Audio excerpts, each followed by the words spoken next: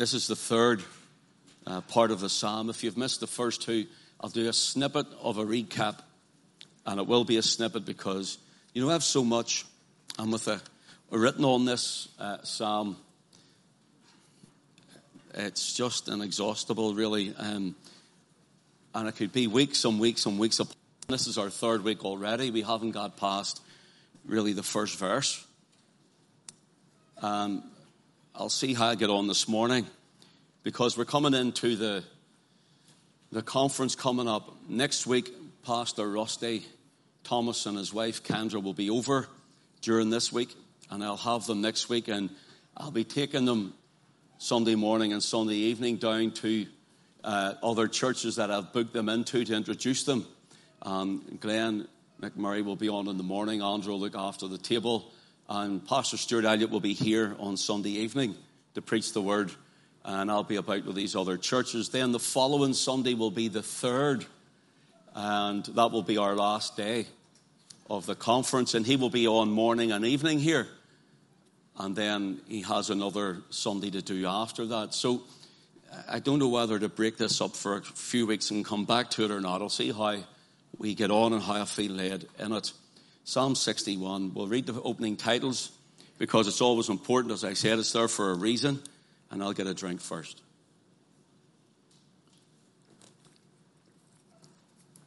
Okay, the opening titles of Psalm 61. To the chief musician upon Naganah, a psalm of David. Hear my cry, O God. Attend unto my prayer. From the end of the earth will I cry unto thee. When my heart is overwhelmed, lead me to the rock that is higher than I. For thou hast been a shelter from me and a strong tower from the enemy. I will abide in thy tabernacle forever. I will trust in the covert of thy wings. Selah. For thou, O God, hast heard my vows. Thou hast given me the heritage of those that fear thy name. Thou wilt prolong the king's life and his years as many generations. He shall abide before God forever. O prepare mercy and truth, which may preserve him. So will I sing praise unto thy name forever, that I may daily perform my vows. Let us pray. Father, we ask you again now to take your word and to inscribe it in every heart and imprint it upon every mind. And, O God, that you would speak severally and individually to each and every person. Bless every head and home and heart, Lord, that's represented here this morning. Bless the leaders and the teachers and the young people and the babies down there.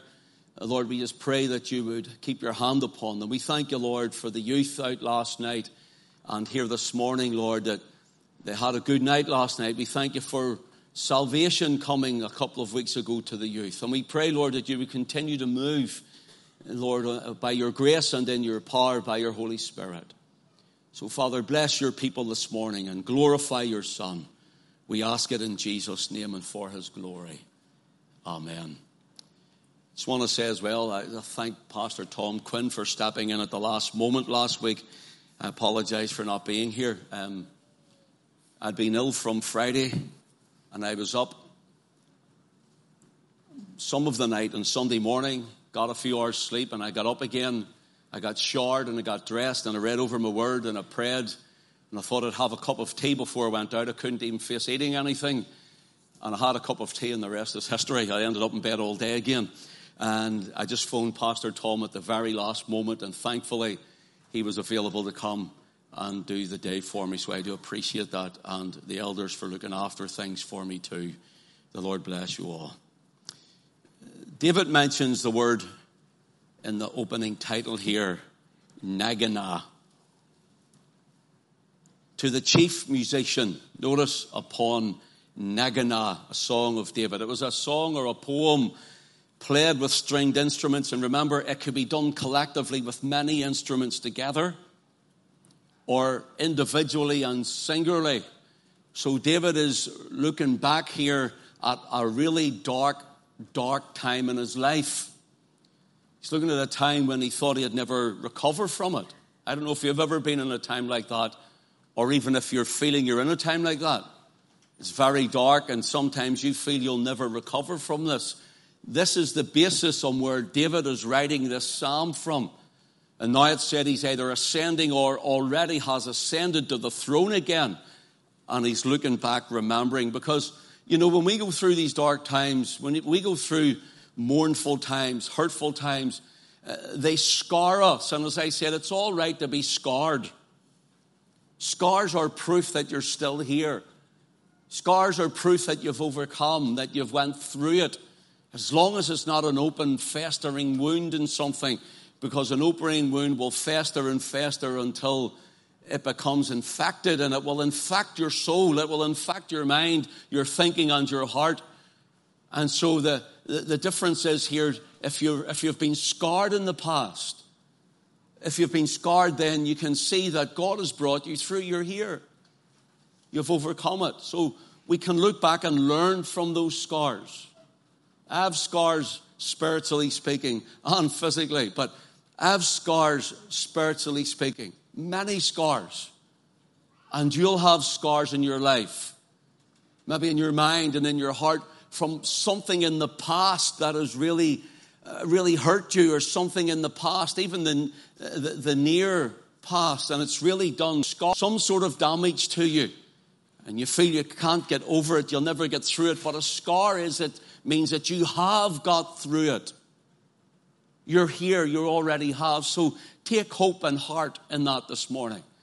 And David is writing this poem upon Nagana, and it means he's really on his own with his harp, singing unto the Lord, remembering the hurt that he had, the past that he came through, remembering his own son has tried to kill him, and Absalom sat at the gate and tried to get people to follow him before they went into David. His own son Absalom done that. Who David loved. David loved him.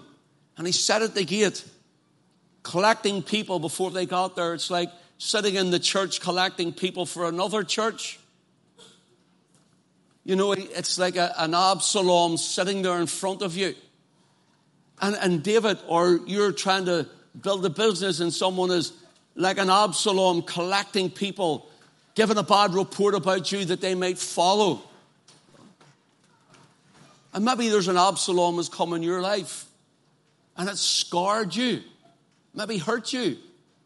But notice here, brothers and sisters, David is through it, and he's writing this on Nagana, and it's a song of taunting, to provoke, provocation. And here he's saying, look, I've been through from Saul tried to kill me, hiding in the holes of the rock, fearing for my life. And now my son has went and done the same.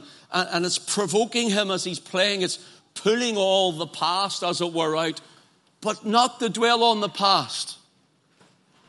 Not to let the past make you a victim. But David, through the Lord, has become a victor. The past can keep coming up to you, and if you allow it, it will make you a victim. Some people will, I don't mean to hurt anybody, but gloat being a victim. Some people are a victim and they can't help themselves, and they're still hurting over the past. The past is gone, and you're in Christ, you're a new creature. The past is done away with, and in Christ, you're a new creature. Your sinful past, maybe a past that you were an accomplice in, or maybe you were badly treated, and every day you think of that and it makes you a victim all over again. Maybe someone hurt you and something happened to you and it's making you a victim all over again. Rise above it, brother. Rise above it, sister, and say, I refuse to be a victim all over again this morning. I refuse to allow it to dominate my life, but rather God will dominate my life. The Spirit will dominate my life. The Word of God will dominate my life. I may be scarred and I remember the hurt. It's okay to remember the hurt and learn from it, but not to allow it to keep you captive where you're a prisoner to it and a slave of it. Don't let it make you a victim. but rather realize that in Christ you are a victor. You're more than a conqueror through him that loved you. I have things that's happened to me in my past. We all do. I've real hurts that happened to me.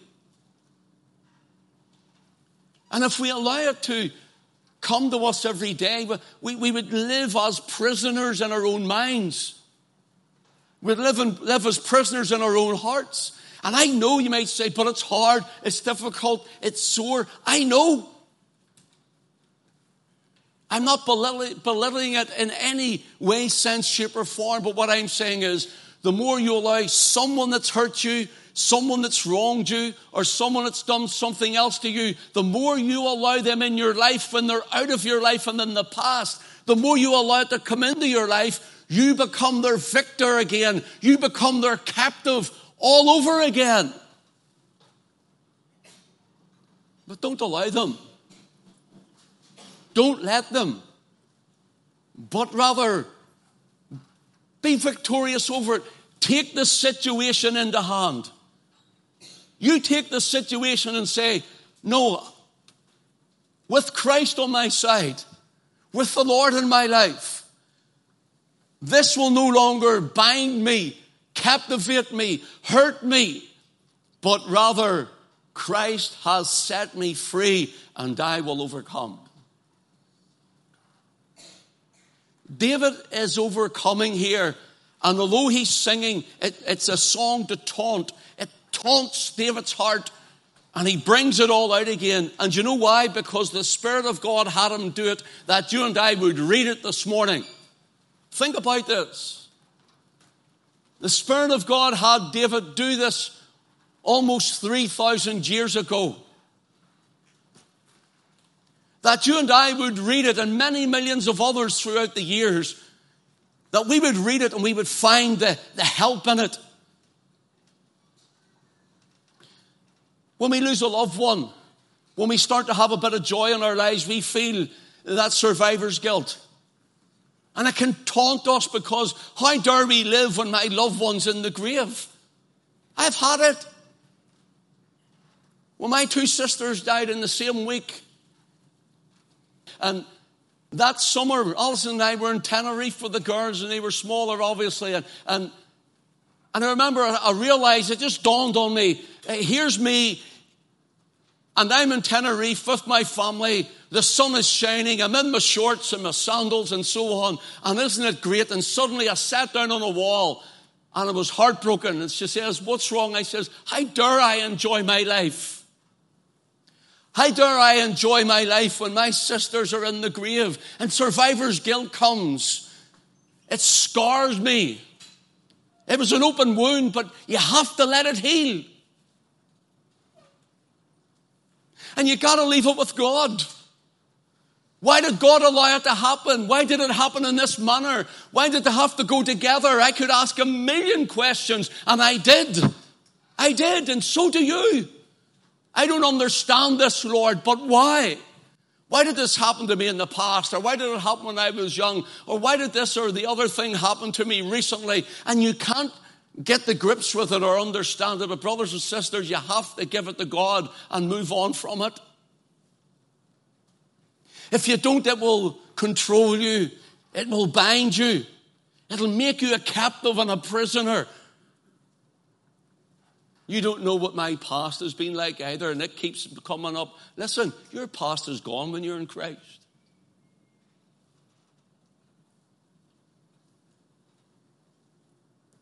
In fact, even as a believer, when you have went to the cross, when you've repented of that thing, God has already put it behind him. The blood still avails for you, brother, sister. The blood of Christ still avails to wash you if we confess our sins. He is faithful and just to forgive us our sins and to cleanse us from what? How much? Shout it out. Let the devil hear it. All unrighteousness. You know how much all is? All. All means all. New means new creature. The Holy Spirit puts it into David's heart. And David went through this. And now his heart is provoked. And the Spirit has him to write this. That all these years later, you sitting here, that you're here maybe with whatever has happened, wherever it's been, whatever it has come to pass, whether it's far away in your life or really up to recently, or you're going through something now. The Holy Spirit, think about this now. Think about it. Knew all about it, and had you here to hear this message this morning. Had you here to hear this message this morning?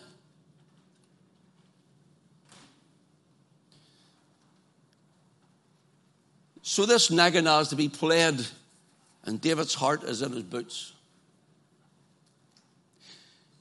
I give you a lot of headings at the part one, and I'm not going to go through them all again, but we looked at quite a bit of this, and I looked at, first of all, was the direction. Hear my cry, O God. He pointed his prayers to God. Have you prayed about it? Have you sought the face of God about it? Have you went back to the cross about it? So the first one was direction. This one is distance. Second one is distance. Notice, hear my cry, O God, attend unto my prayer. From the end of the earth will I cry unto thee. Notice, from the end of the earth. Distance. Distance. Whether that's far away in your heart or far away geographically.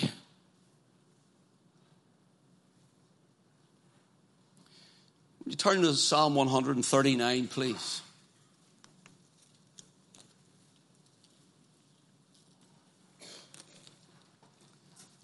Let's read from verse 7. Listen to what he writes. Whither shall I go from thy spirit? Wonder where you go where God's Spirit is not. Where do you go where God's Spirit is not? Or whither shall I flee from thy presence? If I ascend into heaven, thou art there. If I make my bed in hell, that is in the grave, behold, thou art there. If I take the wings of the morning and dwell in the uttermost parts of the sea, even there shall thy hand lead me, thy right hand shall hold me. Now I want you to notice something here, because you see, the Israelites counted the tabernacle as the center of the world. In the wilderness, it was the center of the world. In Jerusalem, it was the center of the world when it was the temple. And David counted this Jerusalem and the tabernacle as the center of his world. As the center of his world. It was there he would worship Yahweh. And it was the center of David's delight. By the rivers of... In fact, whenever you go to Psalm 137, and we all know it, by the rivers of Babylon, there we sat down, we wept when we remembered Zion. They hung their harps upon the willows, because in their hearts, they were looking from Babylon, from the east toward the west to Jerusalem, wanting to be there. Their heart was there. Their heart was in their place of worship. And there's a little question for us. Is your heart to be in the place of worship? Geographically, we can worship anywhere. We'll look at it in a second. But here in this place in your heart, is your heart to be in a place of worship? They couldn't even play the harp. They hung it upon the trees because their heart was broken. Absolutely broken. And when their heart was broken, they couldn't even sing. Is there someone this morning with a broken heart? Is there someone this morning with a broken heart? and you can't even sing. That you're so hurt and scarred, you can't even sing. Brothers and sisters, the Bible, the Word of God, the prophets and David the king knew all about this because they went through it just like you and I, but it was the Spirit of the Lord who carried them. Notice here,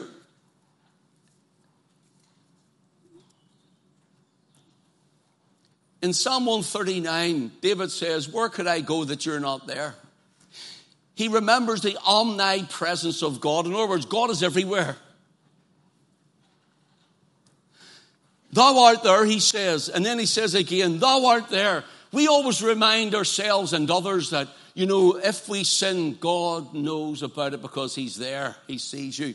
Look, that's true. That's true. And where will I go to run away from your Spirit? Behold, you're there, you're heaven. You're even, if I was to go to the region of the dead, he says, I can't get away from you. So God is with you, and God sees you when you're wrong. But listen, he also is with you and sees you when you're right. It means he's with you when you're weak. He's with you when you're down. He's with you when you're depressed. He's with you whenever you're trying to overcome, which we have spoken about. The omnipresence of God means God is everywhere, from heaven to earth, filling the whole of time and space and eternity. So we must equally believe then that God not only is with us, but he sees us.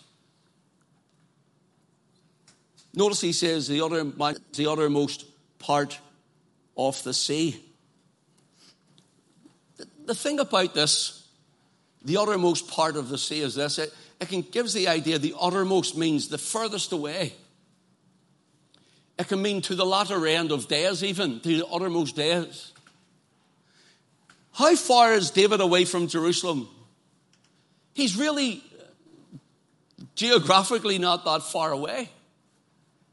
But where he is outside the bounds of Israel. He's outside definitely the bounds of Jerusalem. And he feels cut off from his people entirely. There's people in life and they feel cut off. They feel cut off from society. They feel cut off from friends and family. They feel isolated and alone. Feel cut off from church, from assembly. And some people hide in their cut-off position. And sometimes the cut-off position then becomes a trench for warfare for them. Well, I'm going to defend this trench because I'm cut off, then I'm staying cut off. I'm not going to go back because I've been hurt. I will never do this, that, or there because I've been offended. Listen, brothers and sisters, David here is saying, I'm cut off and I wish I was back in. I wish I was in the place of worship, and I wish I was in Jerusalem, and I wish I was round by the tabernacle. I wish I was in that place with God's people. That's what he's saying here. His heart's broken because of it. His heart's broken because his son wants to kill him and has been stealing people away from him. Someone he was helping, someone he was elevating, someone he was giving opportunity to. It happens in church. It happens in God's work. Has it happened to you, Ken? Yes. Yes. It has. And it still is. As we speak, it still is. And what do you do with it? I bring it to God.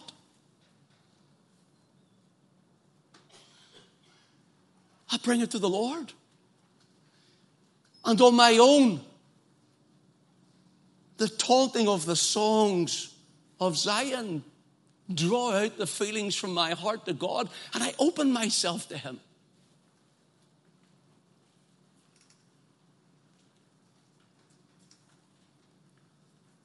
Notice here what he says.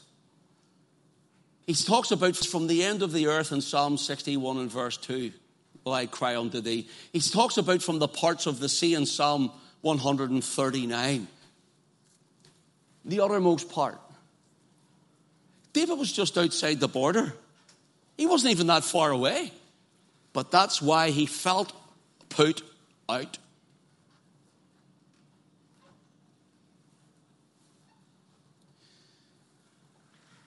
Do you know in Ezekiel chapter 48, the last chapter, the last line of the last verse, okay?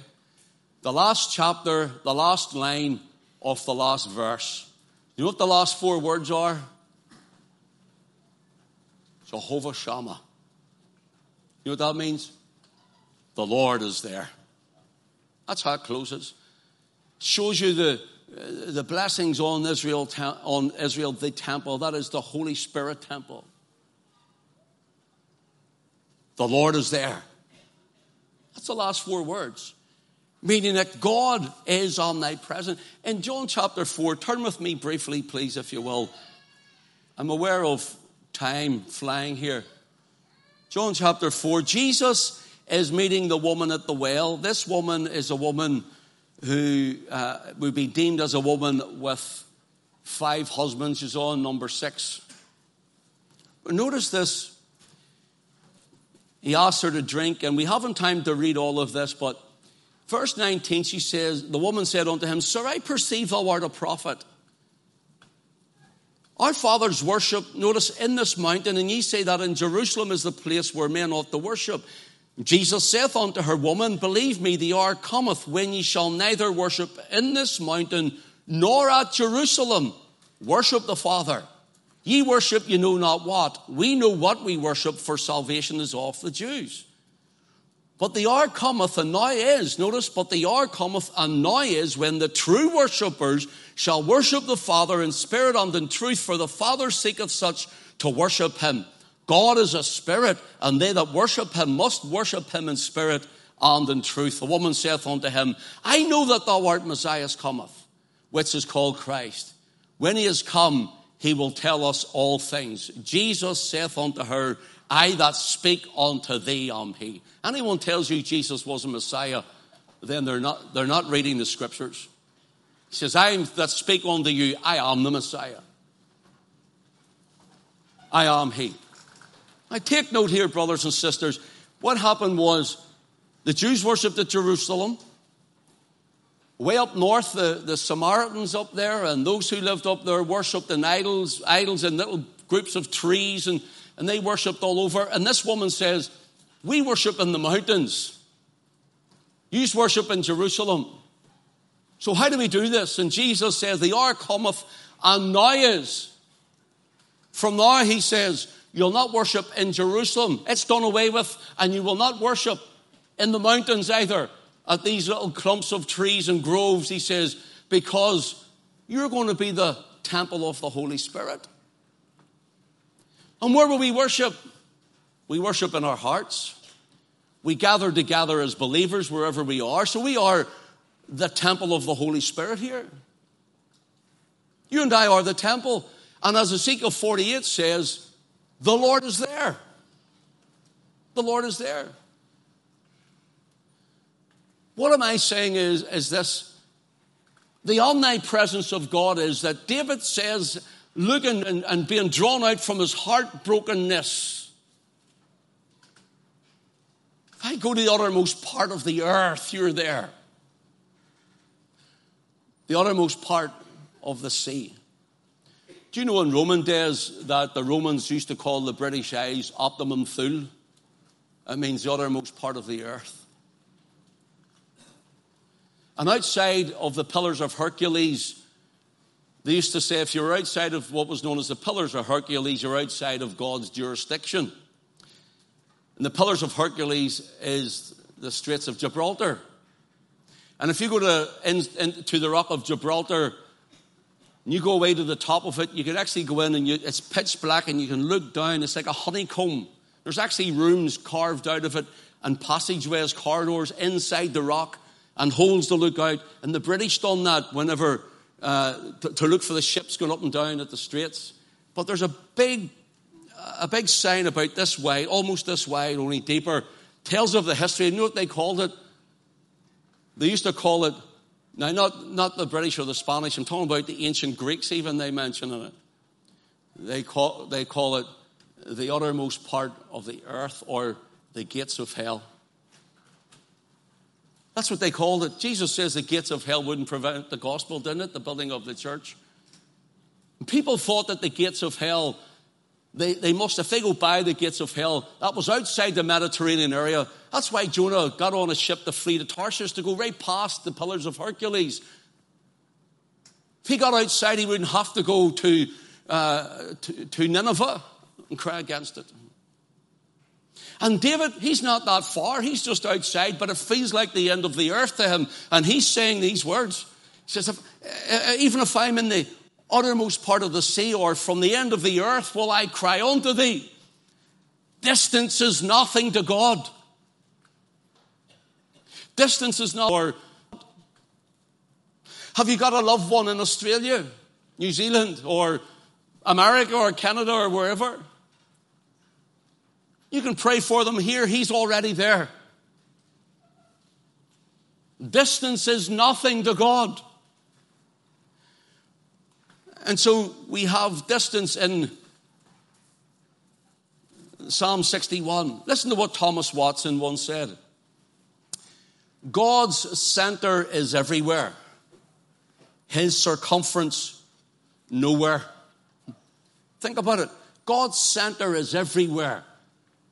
Do you realize God who is within you, the Holy Spirit? Do you realize God, the Holy Spirit who is about you, in the midst of us? Do you realize that God's Spirit here this morning is as powerful? I want you to get this. It is as powerful right now in you as it is in heaven.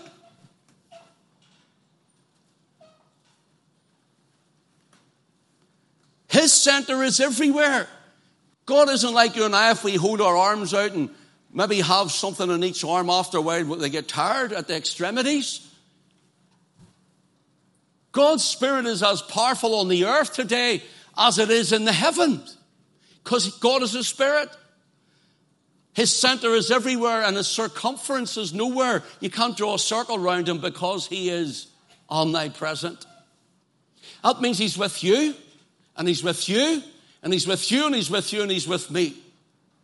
And David said, even if I, in my hurt, playing on his harp on his own, I remember when I felt outside, Lord, but you were with me.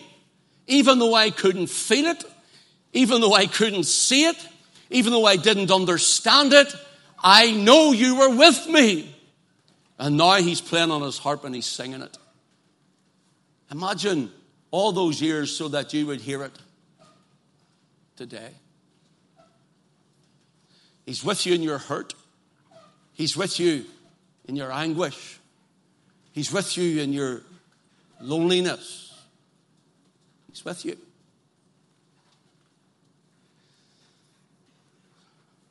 Time is flowing. I may just let me do one more, distress, and I'll go quickly at this one.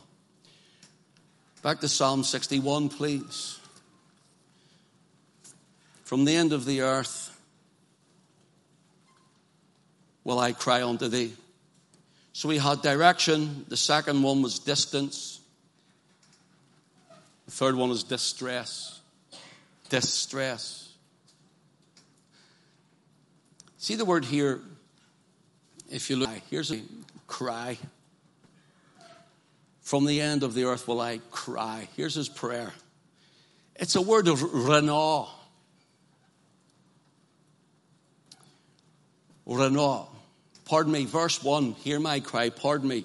Verse 1, there's two cries, and then verse 2. Verse 1 is renau. R-I-N-N-A-W. Gives the idea of a shrilling sound, like a high-pitched shrill. You know, like you would see them maybe in the Middle East rolling their R's really fast, squealing highly. It's the idea of this. It's the idea of this. I can't roll my R's so I can't even do it for you. Not that you'd want to hear it anyhow. And he's saying, hear my cry. It's a shrilling cry. And it can be a shrilling cry for joy or for grief. That shrilling, piercing cry when someone is in grief. That unbelief, that wave, that tsunami that overcomes the heart of the man and the woman, that really brings the reality of a lost loved one or a tragic accident or whatever it may be to life right in our very moment. Causes us with everything to cry and to shrill it out. So we were to yell at the top of our voice. And again, also with such joy. You can't help yourself but be moved by the joy in joyful times. So the first one is renau, and the second one now in verse 2 is the word kawraw, K-A-W-R-A-W, and it means, gives the idea to accost a person, to call out their name, to accost them. Let me give you an example. He's shrilling and crying with the pain of what's happening, with the despair, the unbelief of all the things that's going on and the senselessness of it and the hurt of it. And then when he comes into it, hear my cry, he's accosting God. Give you an idea of it. Jessica, are you listening to me? I'm embarrassing you. That's the idea of it. Face to face with him. It's like grabbing someone by the lapels almost and looking them eyeball to eyeball. That's what David's saying. When I come before you, Lord, I know even if I go to the uttermost part of the earth. By the way, the word earth can be your front garden. It means land simply. Live around in your garden. It can be the parcel of ground where you live, the fields where you live. It's the word eretz. It can be the countryside or the whole country, and eretz is used for the whole world. That's a wee Bible study for you to do, a wee word study, because it's important, because people get it mixed up when they're studying the scriptures.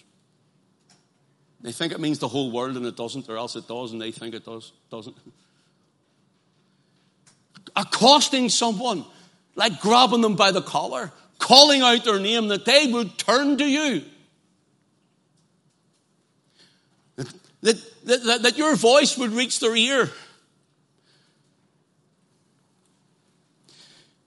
Hear my cry, and Lord, hear my shrill, O God, attend unto my prayer. From the end of the earth will I call unto you.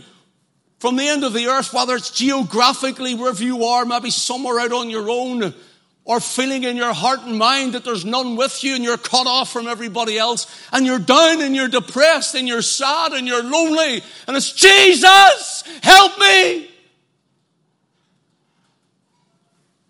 Lord, help me. It's the idea of this.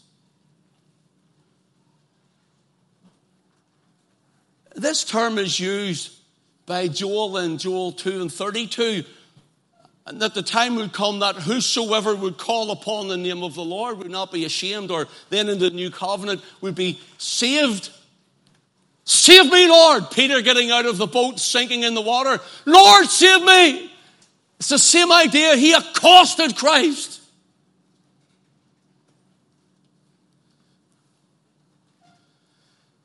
So, you can get the idea of David's heart here.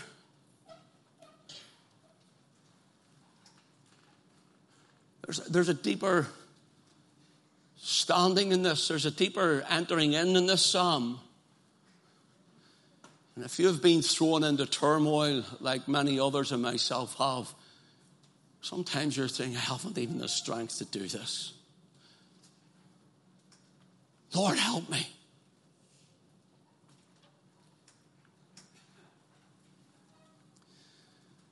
I must close this. Notice he says,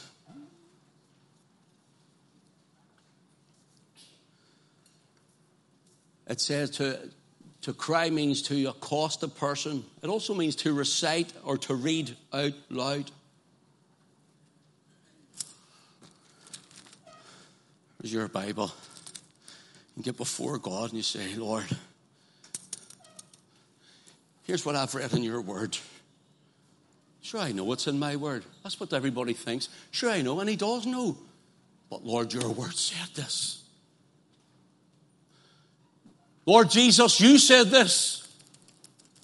It's not me, or it's not the pastor, and it's not some elder, it's nobody else.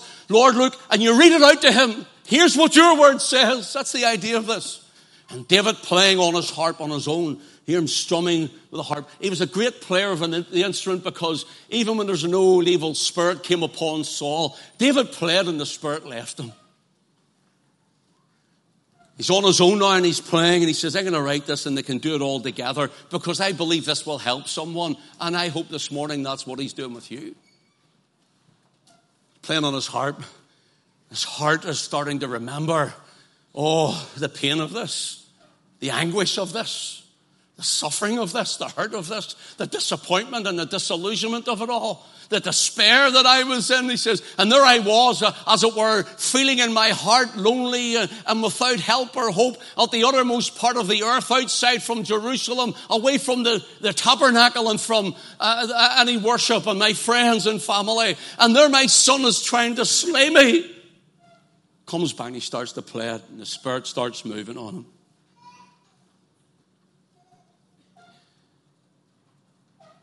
I cried like a shrilling cry. Listen, he wrote one time, weeping may endure for a night, but joy cometh in the morning. See the word joy? But joy cometh in the morning. The word joy is the word kodra, vlena, and it means shrilling with joy. Listen, see what you're going through in this life. See what we go through as Christians. See what you're going through in your own personal life. See what you've been through and it maybe still assailing you. You see the hurt and all of those things that's happening. That deep, unexpressible, inexplainable depth of your being, from your heart, from the center of you that you can't tell anybody about. You've tried to explain it, but it doesn't really match it. Do you see that part? Here David uses the word chlena, but the joy will match what you're going through and more. The joy that's coming will match what you've went through and more. And whether it be the morning break when Christ returns, or the morning of the break of the situation and you're overcoming it, it will be far more worth of glory. The weight will be greater on that side. You'll be praising Him. And you'll be praising Him. You'll be praising Him.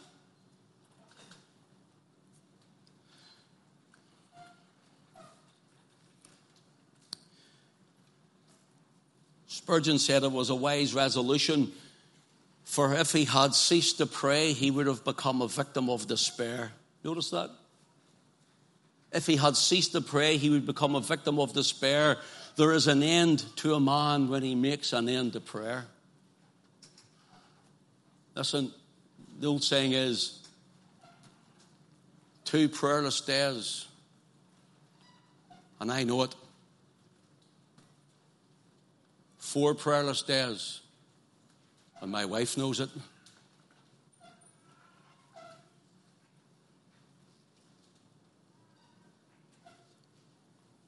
And 1 prayerless week makes a Christian weak.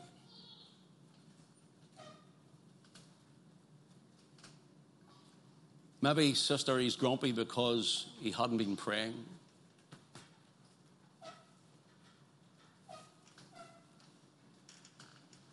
Maybe he's now moaning, gurn and grump because he hasn't been in the place with God.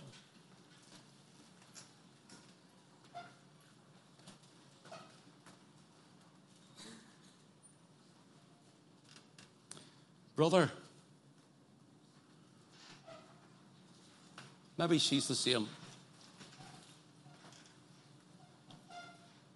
Because if you've been in the place with God, your heart will be sweet.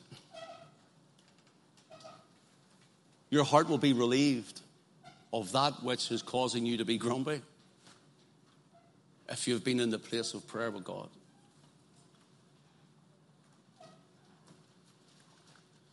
I'm not going to ask for a raise of hands, but brothers, be honest.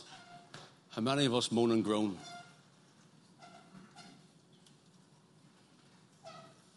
She's laughing at me down the back. Never. Here's what I'll finish with this morning. The Lord said to Moses in Exodus 25 and 22 to build the tabernacle and to build the ark and how to build it and what to build it, make it out of. And when it's in the Holy of Holies, he says in Exodus 25 and 22, and there I will meet with thee and will commune with thee above the mercy seat from between the two cherubims which are on the Ark of the Covenant. So the Ark of the Covenant is in the holy place, the Holy of Holies. There it is, two cherubims on it. And the Lord said to Moses, I'll meet you there. See how everything was centered around us? But yet God speaks somewhere else outside of that. But God says, I'll meet you there. Nowhere else. It was the only holy place in the whole of the planet on which we live on. There. And I thought about this and I says, well, how does God speak and do other things with other people? And this is what I've written. This was the only place God would meet them in the whole world. But it was and is from every place he draws us to the ark. For that ark is Christ. And it is in every place and from all conditions he finds us to help us, to save us, and to rescue us. What I'm saying is that ark was a representation, a foreshadowing of the person of the Lord Jesus Christ. And they were all being drawn. Israel were being drawn around the ark. Nowhere else in the world. You have to come my way, he says, and I'll only meet you here. And now, since Christ, the shadow is gone and the substance has appeared in the person of the Son of God, the Lord Jesus Christ. And now Calvary, he says, I'll meet you. Listen, he says, I'll meet you. But the only place I will meet you is at Calvary. Unsaved, the only place that God will meet you is at the cross, at Calvary. The blood was on the mercy seat, and there the blood of Christ was shed. The glory came down. The glory was in Christ. And he says, the only place I will meet you is at the mercy seat, which is the cross of Christ. For it's there pleading for mercy that the sinner finds redemption, salvation, and forgiveness. But the Spirit of God draws us from every condition and in every place. Have you been to Jesus for the cleansing power? Are you washed in the blood of the Lamb? May God bless you this morning. Now just turn to afternoon.